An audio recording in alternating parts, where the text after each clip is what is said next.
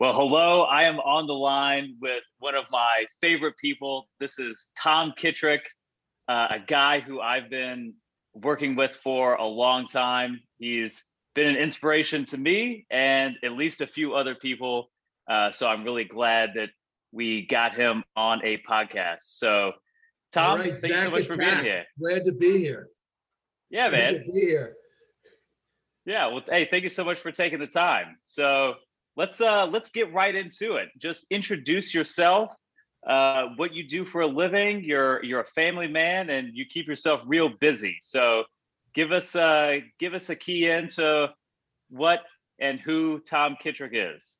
Well, at the risk of putting everybody to sleep here, my name's Tom Kittrick. I'm 65 years old. I'm happily married, two grown kids, probably around Zach's age at this point. I work full time at a company where a pension fund manager, where I manage a large IT environment. At night, I teach part time at UNC Charlotte in IT, in the IT department. I got a PhD in computer science.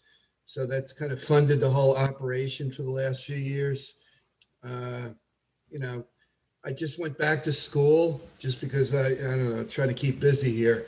And I got a dual major in sports psychology and organizational psychology going online at Capella University.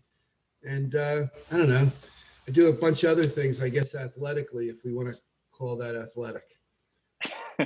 Yeah, so you mentioned obviously your work funding the operation for these last few years. So Right. what do you mean by that? Well, I'm pretty involved in the Spartan races, right? So I'm going to hit my 100th Spartan race this year. I guess we started, what was that, 2015, Zach? And the infamous Concord race where I got hypothermia and immediately fell in love with Spartan races. And we did Wintergreen, which was a 12-hour event, I think, and that even made it more interesting to me. I run a lot. I do a lot of trail running these days, but in the past, I've been running marathons since about, I'm going to say 82. I think the New York Marathon in 82 was my first race. So I travel a lot for races. I do a lot of stuff at the local Whitewater Center, and I work with an ultra marathon group here in Charlotte called Vagabond Endurance, which is a good group. And, that's really what I'm funding at this point. Yeah, so to paint the picture, we're coming up on 100 Spartan races, and like you said, that's not even including all of the other trail races that you do in between. So really, you're on the road, flying around the country. I mean, pandemic times aside, like every single weekend you're doing 1 to 3 races. Is that right? Yeah, I mean, we just did the Montana race, which was great. It was the half marathon was with the obstacles was 3,500 feet of elevation. So we had that on Saturday. And then on Sunday, we had the super 6.2 miles with the obstacles, and then the finish up with the sprint. So it was a great weekend. And I think Spartan's really smart in doing that. They kind of group things together. So when you go to a race, you can do multiple events in a weekend, which is, really fun, right? It's the all-you-can-eat program. That's what we're looking for. Yeah. So obviously we started working together about 5 or 6 years ago, and I had the pleasure of exposing you to your first Spartan race. But obviously the Spartan races were not your first rodeo in the endurance field. So obviously you mentioned like marathons. I know you've done Muay Thai in the past. So give us a quick brief history tour of what you've been up to athletically throughout your life. So maybe let me preface all this by saying I'm an average athlete, right? I periodically win my age group, but not a lot. But I mean, I've been running marathons since I think 82. And I think since 82, I've been doing marathons, half marathons. We used to just have 10Ks in the past, but now you can always pick up a 5K or a 7-miler. I mean, there's races all over the place these days that you can do. And I've been doing those regularly since that time. I mean, most race series I've done. I enjoy them. I've always been involved in martial arts. I was in martial arts for about 23 years before the pandemic hit and kind of shut everything down. I'm trying to figure out a way to get back to it. I mean, when my kids were little, I trained with them. My wife, I trained with her in martial arts. And the last 7 years, I've been in Muay Thai, which is a great stand-up art. I know you're in jiu-jitsu, Zach, which is more ground fighting. I've always traditionally been in the stand-up, kind of hard fist punching and kicking, because I got a little bit of a background in boxing in the old days, both, formally and informally. Let's just leave it at that, right? So, I mean, I've always kind of done martial arts and running.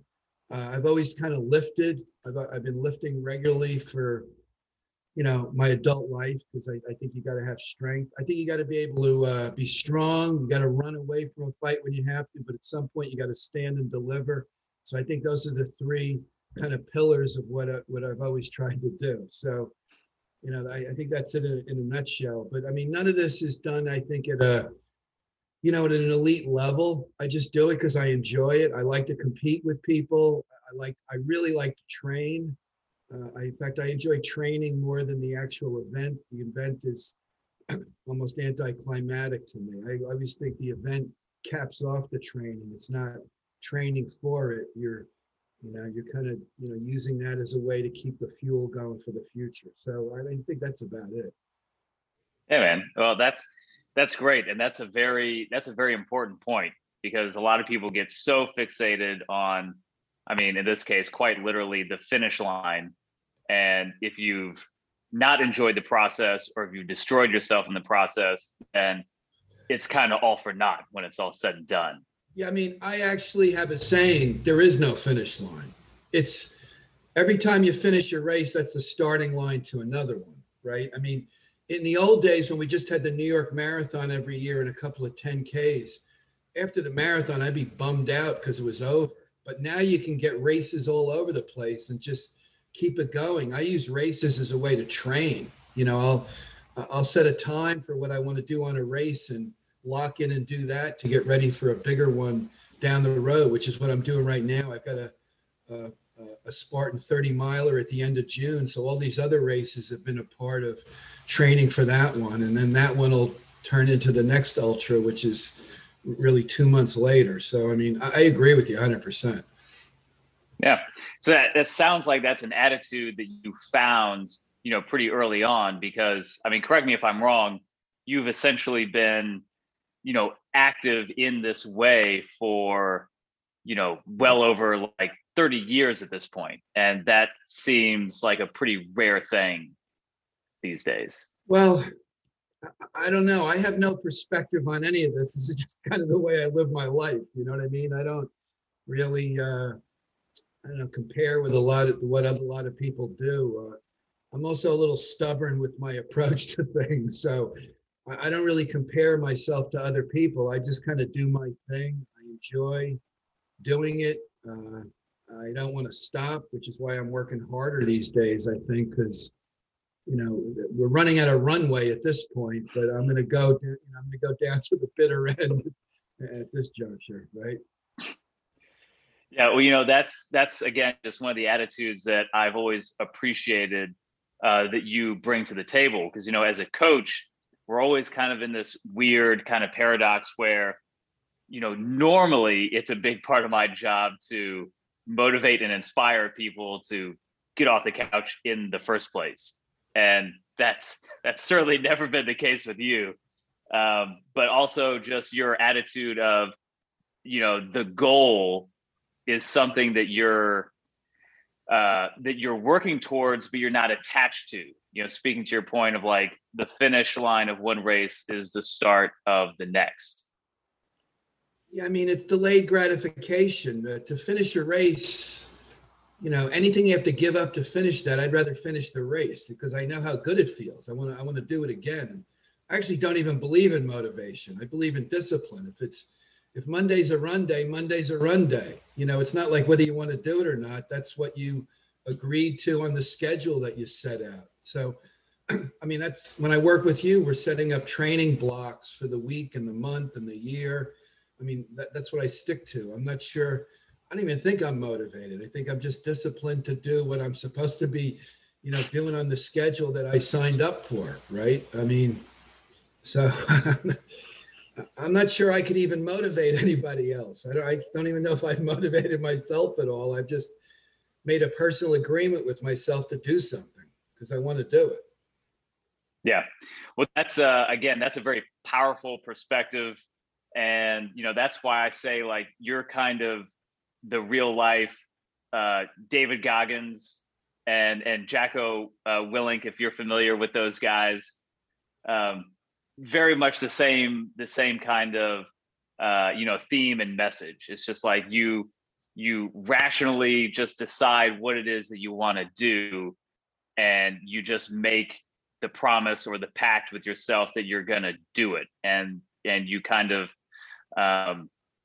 so to speak, get lost in the process for the process's sake, and you don't get so hung up on the outcome and the finish line and all that good stuff. And yeah, I mean, again, from my perspective as a coach, that's you are very interesting to work with, because you just don't get that sort of attitude very often with clients. That's why I think you have a tough job. I honestly don't know how you can do it. You can't talk somebody into doing something they don't want to do, right? It's just a very difficult thing to do. And, one of the reasons that I even came to you with a trainer is I have no objectivity of what I'm doing at a personal level with my training. It's almost like writing. I need an editor to look at my writing and say, this makes sense, but tweak it, as opposed to tell me what to do completely. I mean, I figured stuff out I should be doing in training block wise, years ago, but I need somebody to look at it and say, yeah, this makes sense, but you might want to adjust it. I don't know how you could possibly give somebody a blank sheet of paper when they haven't bought into it. That just seems to be a very complicated thing to do. I don't get involved in any of that. I'm not smart enough to try to figure out if I want to do something or not. I just kind of focus on, this is what I'm agreeing to do, and just execute on the plan, right? Because I think that's where the fun is. The fun is I think in athletics is agreeing to do something and agreeing with yourself to do it, execute on it, and see what happens as a result, and then make adjustments from there. I mean, that's what's so much fun about this. That's why anybody can be an athlete, because anybody can do that.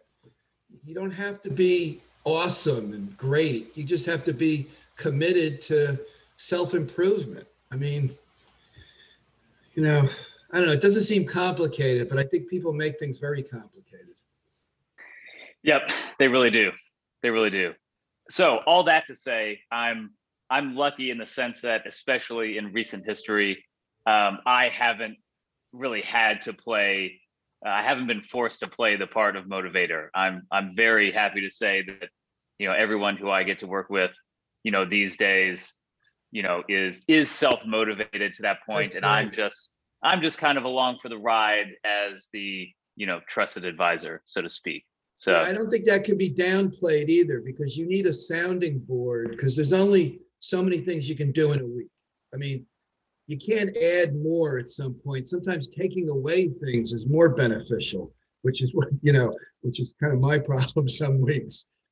And you as a sounding board, that's really important. I didn't see the value of that until I got into my 50s, because hmm, I'm a knucklehead. I thought I could figure it out myself, right? And I saw the value in that when I got into my 50s, because there was less time I had to do things. I had to be more efficient. right. Yeah. So if we kind of go back in time a little bit, 5 or 6 years ago, to when you darkened the doors of the gym that I used to be Right. working at. Yeah, what was there anything in particular where, and I don't know if you had worked with personal trainers in the past, but what was that point in your athletic career like, where you're like, okay, not only do I need to maybe find a trainer to help me out, but I'm also curious maybe why you stuck with me then, and what I've done to keep you around this long. Yeah, so we met at that commercial gym, Lifetime Fitness. I'm going to say it was 2014, 2015, something like that. I mean, I was in there kind of doing my own programming, and believe me, I'm embarrassed to say that, my programming was still left over from the 80s when I was doing like the Arnold workout, right? Which, is the old school 4x10 and cycle through to 3x8, 3x10, 4x8, 4x10, pick the body parts. I wasn't even doing push pull those days, but I was in there and I saw you working with people, and I saw you not like being in people's faces, but kind of advising them and helping people maybe get full depth on their squat, maybe, keep their back in the correct position on deadlift. So the observations I made of you kind of led me to believe that, this is something I could get another set of eyes on this and maybe change up some of the movement patterns that I'm doing. Cause you were doing some things at that point that I really wasn't doing, especially with mobility, because I'm famous for not wanting to stretch. I don't even think I stretch before a marathon sometimes. So I kind of observed that, and then we talked, and I was just taken by the fact that I thought you were really smart. And so you were kind of intellectualizing, figuring out what to do, as opposed to giving me the sergeant drill master thing, which I kind of don't need, right? I kind of don't need that. I personally don't respond to it because I think I'm tougher on myself than any 10 people I've ever met. And so that was really the reason why I started to talk to you. And then I think we tried it out a little bit, and I saw some immediate benefit from some of the new movement patterns that we were doing. And I saw how you sprinkled in some mobility work, which I actually saw benefit from before and after lifting. And I think that was the beginning of seeing the value that you brought. It wasn't just in giving me a sheet of paper every week or trying to yell at me. It was, I've got a different way of doing this that I think you should keep your head open to. And I did, right? I did, and I still do. Because if left to my own devices, I would just do more sets, more miles. I would just load things up even more. And like I said before, I need an editor. I don't need somebody to write the story for me.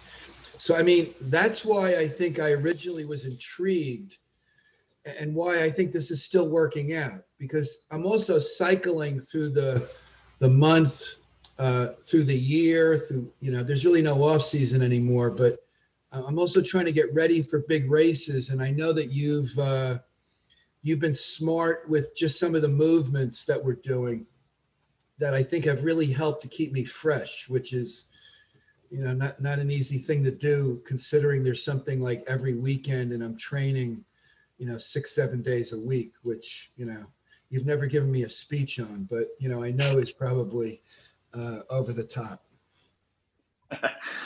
Well, yeah, man. I mean, again, I'm a super nerd about movement, training, fitness, all this stuff, like, as you know. So again, I have never really seen it as my job or my lane to be a drill instructor for somebody.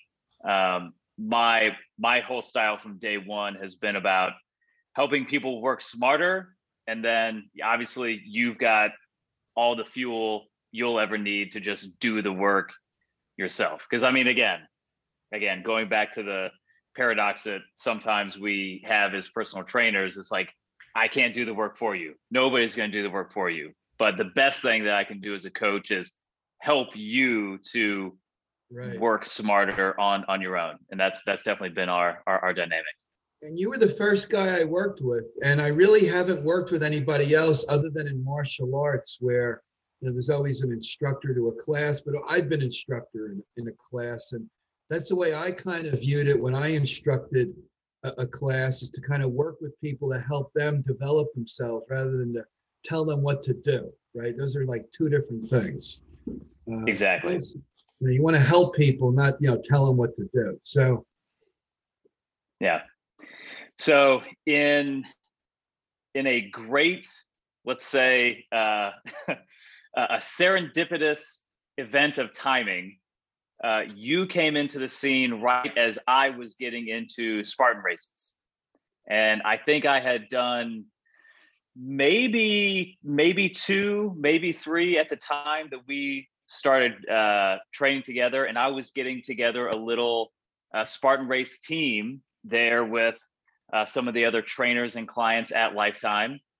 And I don't remember how much I had to convince you to to join that first Spartan race.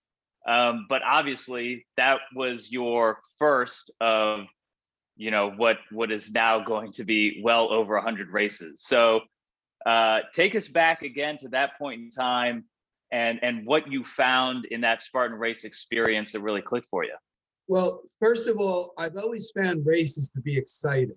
I don't know why. I still get that feeling of being nervous the night before, the starting line. I mean, I've run the New York Marathon, Boston, London, Reykjavik. I've run a bunch of marathons, and the excitement of a big race is unparalleled for me. I just think it's fantastic. So, you know, I've been running, you know, my wife and I were sitting on the couch watching TV, and an ad came on for Spartan Races. And she turned to me and said, "Who the hell would ever want to do that?" And I said, "I'm signing up right now." I mean, I don't even know barely what it is, but it looks great. And then we started talking. And at the beginning of that race, you know, when they give that 300 speech and the whole vibe, the whole atmosphere, I just think is just so exciting. And that has never gone away. And even after the first few races where I was unprepared, both gear wise. I think I got hypothermia the first race, and the second race at Wintergreen was, yeah, I just was not ready for those brutal inclines.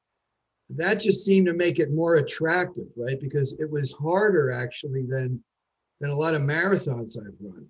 I mean, it required more training, more different skill set, you know, more mental preparation. The whole logistics was not easy getting to these kind of remote places. And I just find it fun and exciting. Now, since the first, I don't know, I'm going to say few, I run into the same people at the Spartan races all the time from all over the country. So I think the word community gets used too much, but it just reminds me of in the old days, you know, following the Grateful Dead around, where you just run into the same people at, you know, different shows, and you'd say hello to them and you'd hang out for a while. It's the same kind of vibe. It's just really a lot of fun. And the races themselves are all very difficult, especially when you sign up for the most difficult ones. Like Montana is somewhat legendary, and it just, you know, it's unbelievable to be able to go there and do well, and it just fuels the training for the next one. I mean, it's like a self-fulfilling prophecy, right? The hard ones get you ready for harder ones. And, you know, then at some point you've done all of them, and then you want to do them all over again, right? It's, you know, I think that's what clicks with me. It helps you train. It helps you keep interested and to always want to get better. Because, you know, I got so much work to do on my Spartan game that, you know, it just makes me want to work harder. Dig it, man. As we're coming up on 100 Spartan races, what, if anything, comes to you off the top of your mind for like your biggest highlights from a race, or accomplishments, or anything that you really feel like proud to hang your hat on? We're talking about athletics, right? Because I'm proud of my kids that grew up as good people in spite of me. Absolutely. Yeah, kept a family together through thick and thin. But, you know, I think the 30-mile Spartan race it's a long day, right? And I don't think, I'd say if you're in your 30s, you might be able to just walk up to the starting line and get through it. But I think as you get older, you've really got to train for that and be specific. So I've done a handful of ultras so far that I'm, you know, I wouldn't say I'm proud of myself, because I try not to get into that. It's not an accomplishment. I'm content that I was able to do that. I don't, I try not to pat myself on the back too much, but I was very pleased when I got those ultras done, because 30 miles and 60 obstacles in difficult terrain is a full day, and the training that goes into it takes at least 6 months for me. And you want to come out of it unscathed so you can do something the following week and the following, set of time. So, I've been pleased with that. I'm signed up for 2 this year. In fact, one's coming up at the end of June in Fayetteville, and the other one's coming up later in the year in Dallas, which I usually do every year. So, I think, I think if you're in the Spartan game, you absolutely should do an ultra. And any of the folks you train with who do Spartan races, they absolutely should sign up for one. It's the only race they have that you can DNF, that you cannot finish, right? All the other races you're going to finish, but there's a failure point with the ultra, because you got to hit the cutoff points. And if you don't, you're done. No t-shirt, no banana, no nothing, which is, I think, is great, right? There's got to be failure for there to be success. So I'd say the ultra, I would. But I mean, I'm also proud of my martial arts career. I've kept that going for a long time, and it's a young man's game, and I've hung in there. I've learned some things along the way that I think compensate for losing some hand speed. But I'm looking forward to dojos opening up again, and maybe starting a new style up, maybe Krav Maga or something like that, because I kind of miss sparring a little bit. We had a little sparring group at my home gym here, but it's hard during the pandemic because people are freaked out, right? So I'd like to get back into that. But yeah, I mean, just doing stuff. That's all I think I do. I just do stuff, Yeah, if we can boil it down to 2 words, do stuff. Right. Hey, man. Well, let's see. Obviously, you maintain a like super high level training and obviously racing schedule. So, without giving away the whole farm, what does your training look like these days, and maybe how has it changed over the years? Well, I now run 4 days a week, but 2 of those are speed work. So there's a recovery run, there's 2 speed work days, there's a medium day, and then Saturday is always a long run. So there's a 5th day that's a long run that fluctuates based on what I'm training for, but it actually could be a race. Like I've got a 7-miler in Waxhaw coming up, this weekend. So I'm running 4 days a week and racing 1 day a week. And then there's a 5-day-a-week lift schedule, right? 5-day-a-week lift schedule. That sometimes is a 6-day-a-week lift schedule, because if there's no like heavy duty race on the weekend. So the other training blocks is I joined Orange Theory to get some HIIT work in twice a week, just so that I could interact with human beings at some point, which I think is always helpful. And I'm doing that twice a week. In fact, I just came from there. It's a lot of fun, and we do a lot of high intensity HIIT training, which I think is good for me. And then I also, my wife and I do a 3 times a week. I don't want to call it, it's not true HIIT training, but it's more like station work, where I've done things with her where, she's on the bike while I'm doing more Spartan specific stuff like pegboard work, rope climbs, heavy carries, sled pushes, pull-ups, these gizmos I have for recreating different Spartan things. And we do like a station workout 3 times a week. So, and then Sunday is a day that I keep open, but it's typically like a long hike, which I use as a recovery run, a recovery to like lengthen things out. But it kind of depends on the week, right? It's like open gym Sunday, where I'm kind of using that as a recovery day. And Now that the weather's better, I'll do that as a mountain biking day. I got into mountain biking last year at the Whitewater Center and really like that. I think it's good for your legs. So that's kind of what the week looks like. They're typically training blocks of at least 2 a day, sometimes 2.5 and 3. And I work this in with my, teaching is now online for me right now, and work. I've been working from home. But even when I worked in the office, I would just run at lunch, and everything would be cool with that. So that's what the week is like. And then the other time I'm eating, right? So, I mean, eating is a major operation in the Kittrick household. I cook my own food only because my wife just can't keep up with it. I'm at like 3,500 calories a day. There's a lot of chicken and rice and vegetables, a lot of oatmeal, protein shakes, Quest bars. But I mean, I'm eating about 6 meals a day. I've always kind of done that because I have a tendency to thin out as the race season goes on. As Zach, we've talked about this.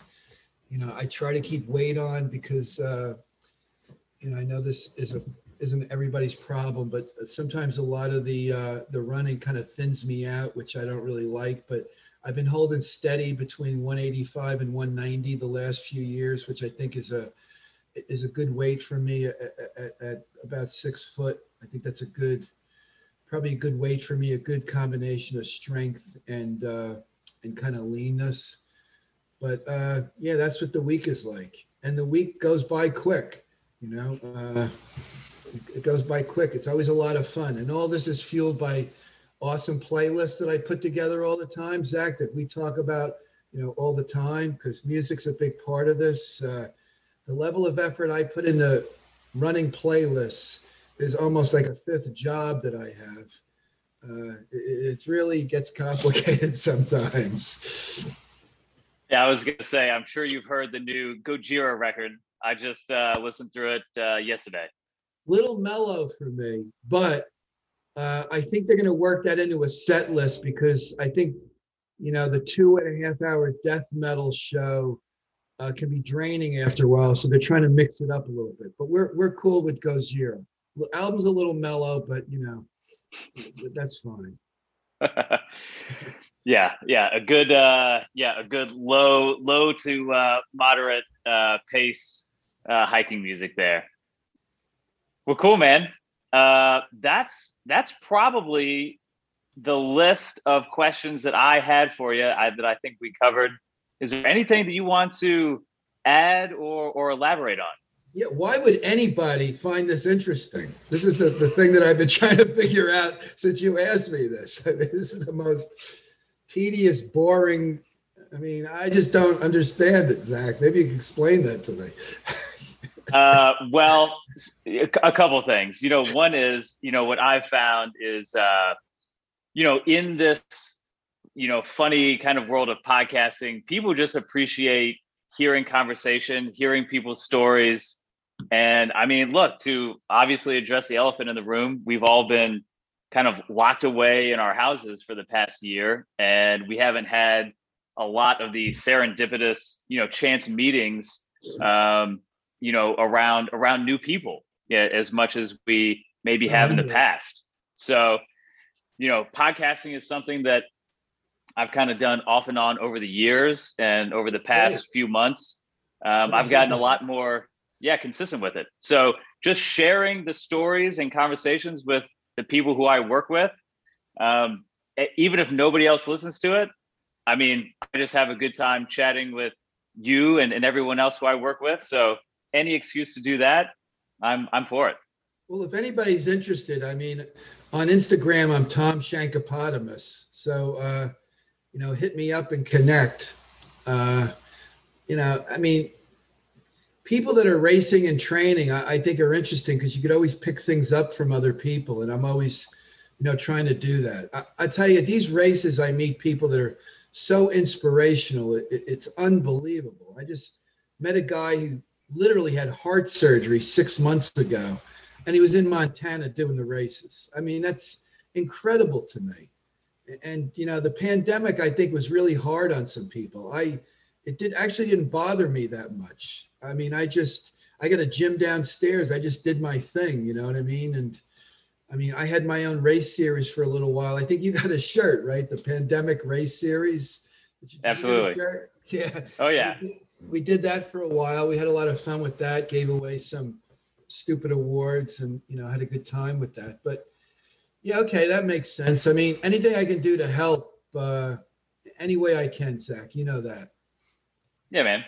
Well, yeah, and all that to say, the other obvious point is I mean, you're an inspiration and a motivation to me, even though you don't try, and that's probably why, because you're not out there, putting on airs for anybody. Like, again, not to go off on a tangent, but a lot of times, kind of being of the millennial generation, and because I do so much stuff online, I'm kind of inundated in the whole Instagram ethos. And a lot of that is really kind of shallow, kind of fake, and you can see right through it. And when I'm scrolling through my phone and the latest Tom Shankopotamus race update comes up, it's a breath of fresh air, because I know that you're just a guy who's no bullshit, who's just taking what he does seriously, who's enjoying the process, and he's just out there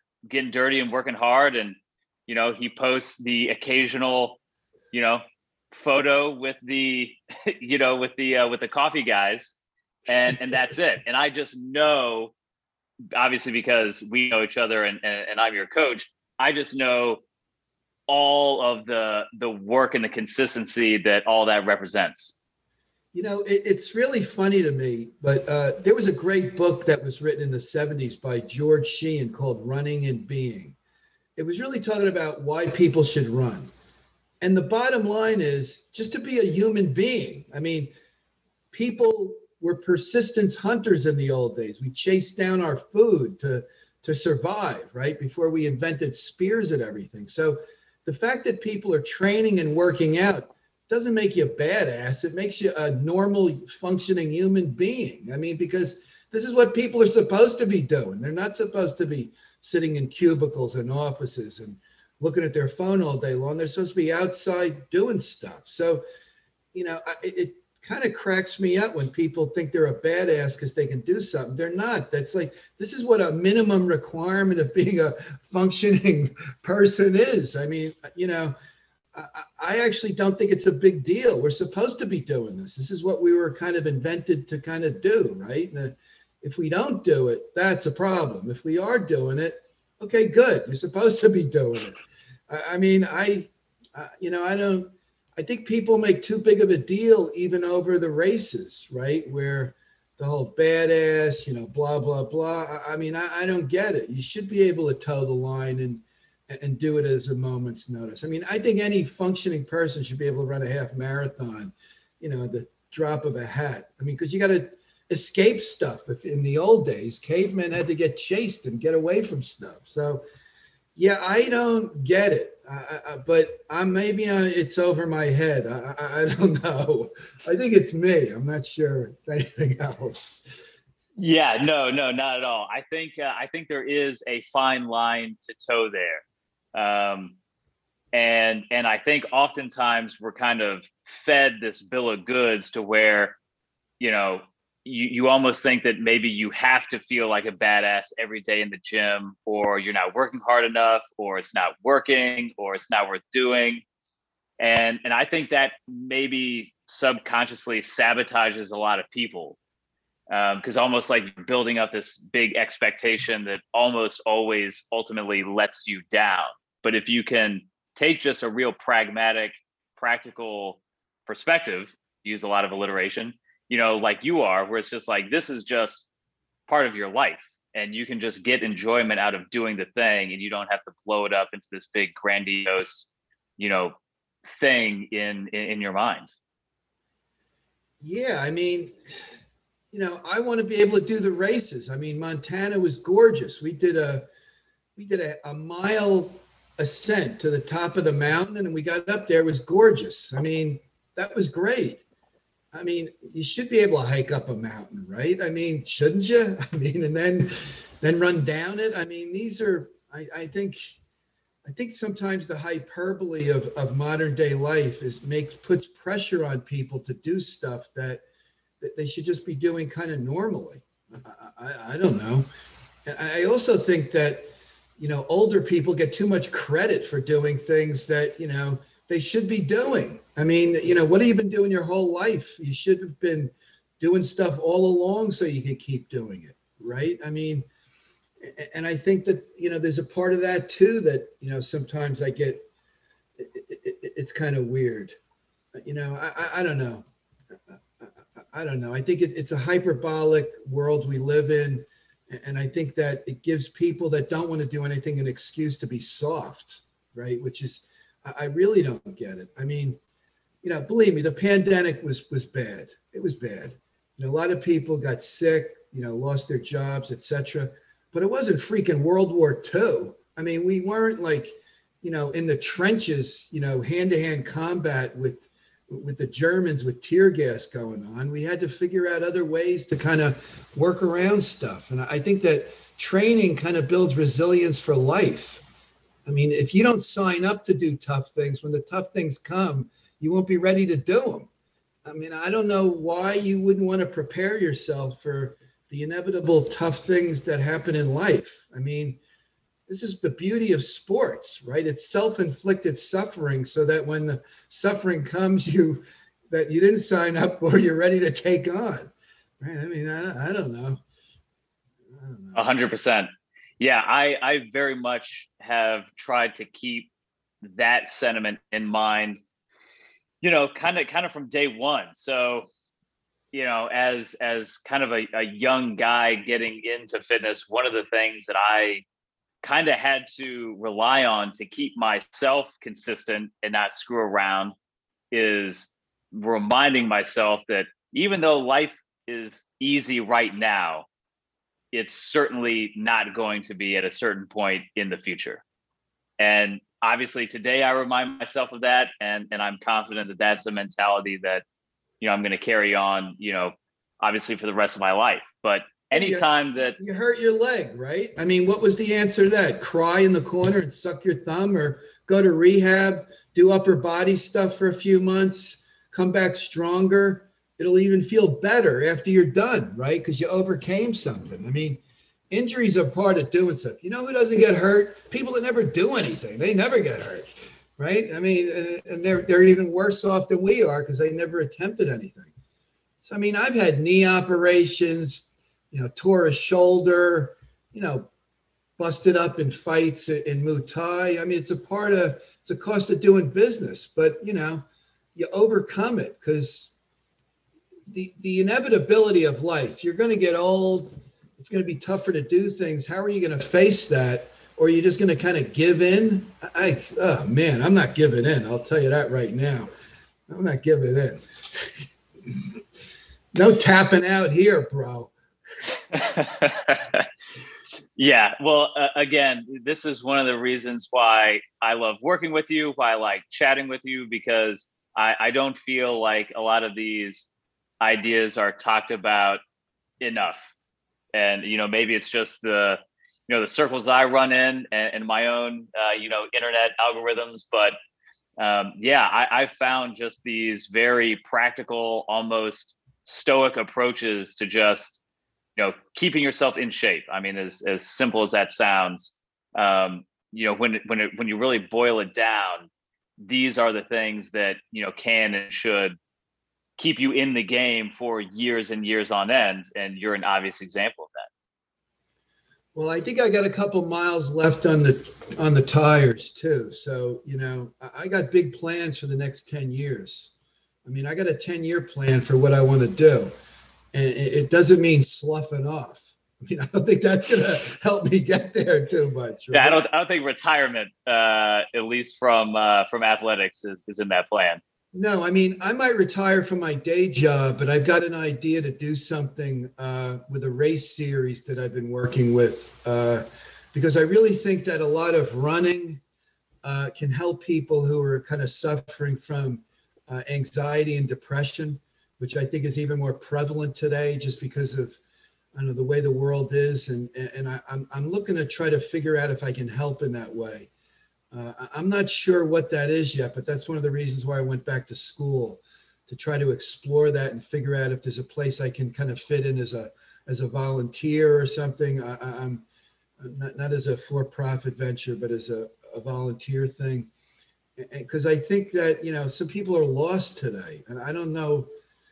I don't understand why. I don't listen to a lot of people, so I don't hear a lot. But the ones I talk to, it seems to be a really complicated thing on why they can't do anything. And I pride myself on my own stupidity. I'm not smart enough to think I can't do something. I just got to go and do it, right? And I mean, I don't think that's. I don't think people do that enough. People are worried too much today about the way they'll look or how they'll match up against their peers, or what if I don't do it well. I don't get involved in all of that, So Yeah. Well, again, I think it kind of comes back to all of these ideas that we've been talking about, which is, I think ultimately at the end of the day, finding that part and that piece inside you that just, wants to go run to fulfill whatever's written in your DNA that inspires you to go out and run and to do the work and to physically exert yourself. And yeah, I mean, obviously being a strength coach, I think that there's, a few things that are as important in this life as that idea of voluntary hardship that we can do in a safe, sustainable way through smart, sustainable training. So yeah, man, it's all good stuff. And I'm really excited to see how that is going to play out for you in the future. Yeah, there's something that I actually would like to do in the future, is that I don't run races with anybody else. You're actually the Right. last person I've ever run a race with, which was race 2, 98 races later. These are all solo efforts, which I think brings into another degree of difficulty, just in logistics and in case of injury, etc. I'd like to start to like race with other people, because I've never really done that. I've always been kind of the lone wolf guy, for one reason or another. And I'd like to explore maybe being more kind of social in this, which is something that I've never really done. I've always just put the headphones on and tucked the cap down and, pointed in the direction we're going and kept the motor going in gear 3 for as long as I have to. And being able to do that with other people is something that I'd like to explore, because I think that's a dimension that I've ignored up until this point. And I think it would be interesting. Yeah. Awesome. Well, my only regret there is that I'm nursing a broken leg, and at least for this year, you'll probably have to count me out. But yeah, it'll get better, man. It'll come back stronger. Absolutely, that's the goal. Yeah, man. And I'm getting real close to walking again, so that's very exciting. Yeah, I've had 2 knee operations, and you never think it's going to get better, and then after you rehab it and it's better, that leg will probably be stronger than the other one, because sure. You've had work done on that one. They've kind of fixed it. The other one is whatever it is right now, right? Nobody's gone in there and tweaked it a little bit. So I know my right leg is stronger than my left now, and I've had the right done twice. It's just an incredible thing. You got to get over the psychology where you think it's injured. It's not. It's fixed better than the other one now. That's the way you got to think about it. You know what I mean? Yeah. And in jiu-jitsu, that's going to come in handy, right? Oh, for sure. For sure. Yeah, this is my $6 million side at this point. Right. Yeah. Well, Tom, hey, again, man, I appreciate the time. I know between racing and training to race and eating and obviously maintaining a family and a career, you don't have a whole ton of time. So I thank you very much for hopping on the phone today. My pleasure, Zach. Go get him. You got it, man. No right mercy. Back at you. No mercy. No quarter given. There you go. Okay, thanks. See you, man.